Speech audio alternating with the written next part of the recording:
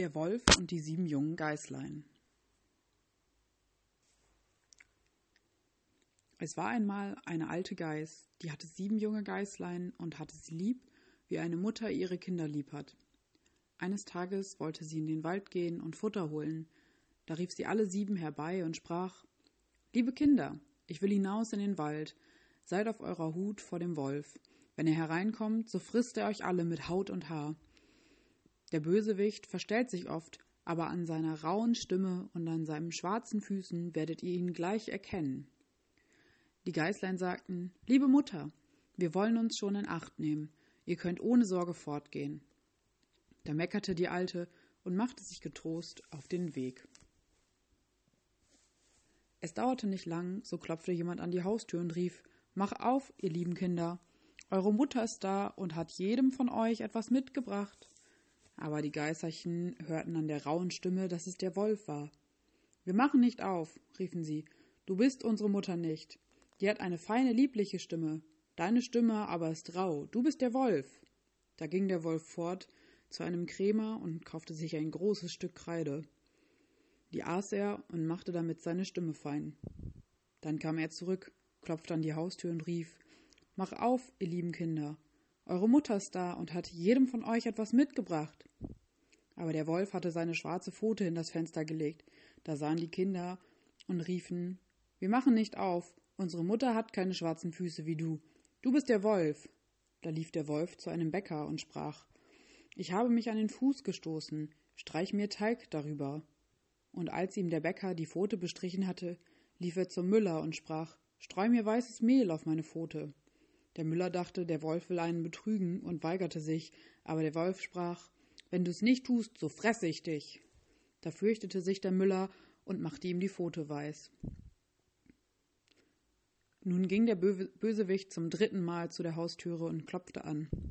Er sprach: »Macht mir auf, Kinder, euer liebes Mütterchen ist heimgekommen und hat jedem von euch etwas mitgebracht.« Die Geißerchen riefen: »Zeig uns erst deine Pfote, damit wir wissen, ob du unseres liebes Mütterchen bist.« Da legte er die Pfote ins Fenster.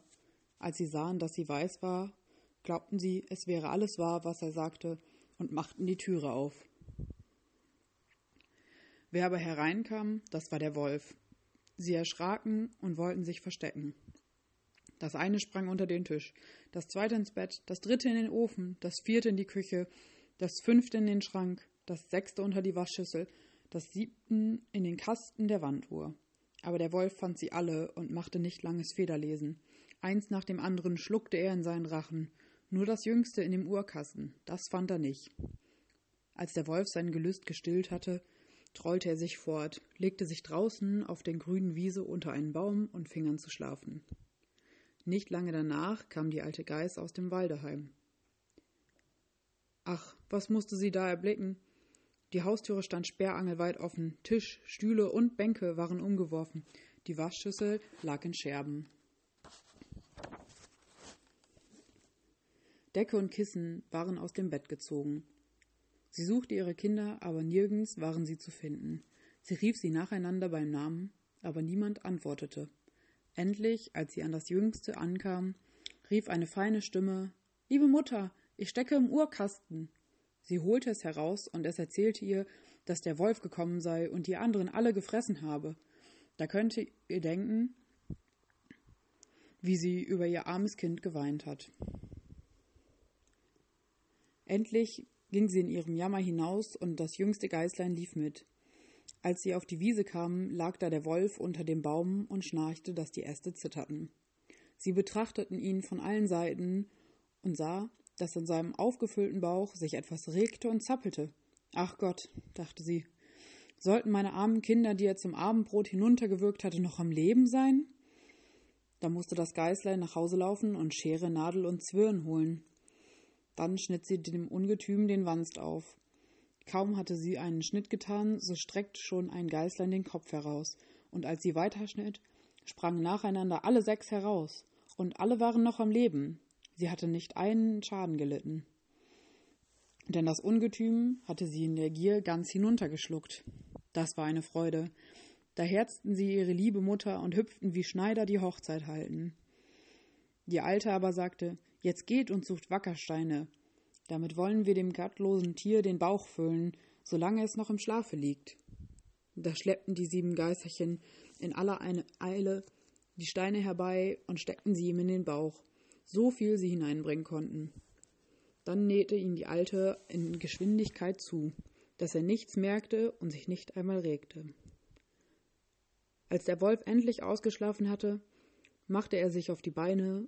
Weil ihm die Steine so schwer im Magen lagen, hatte er sehr großen Durst. So wollte er zu einem Brunnen gehen und trinken.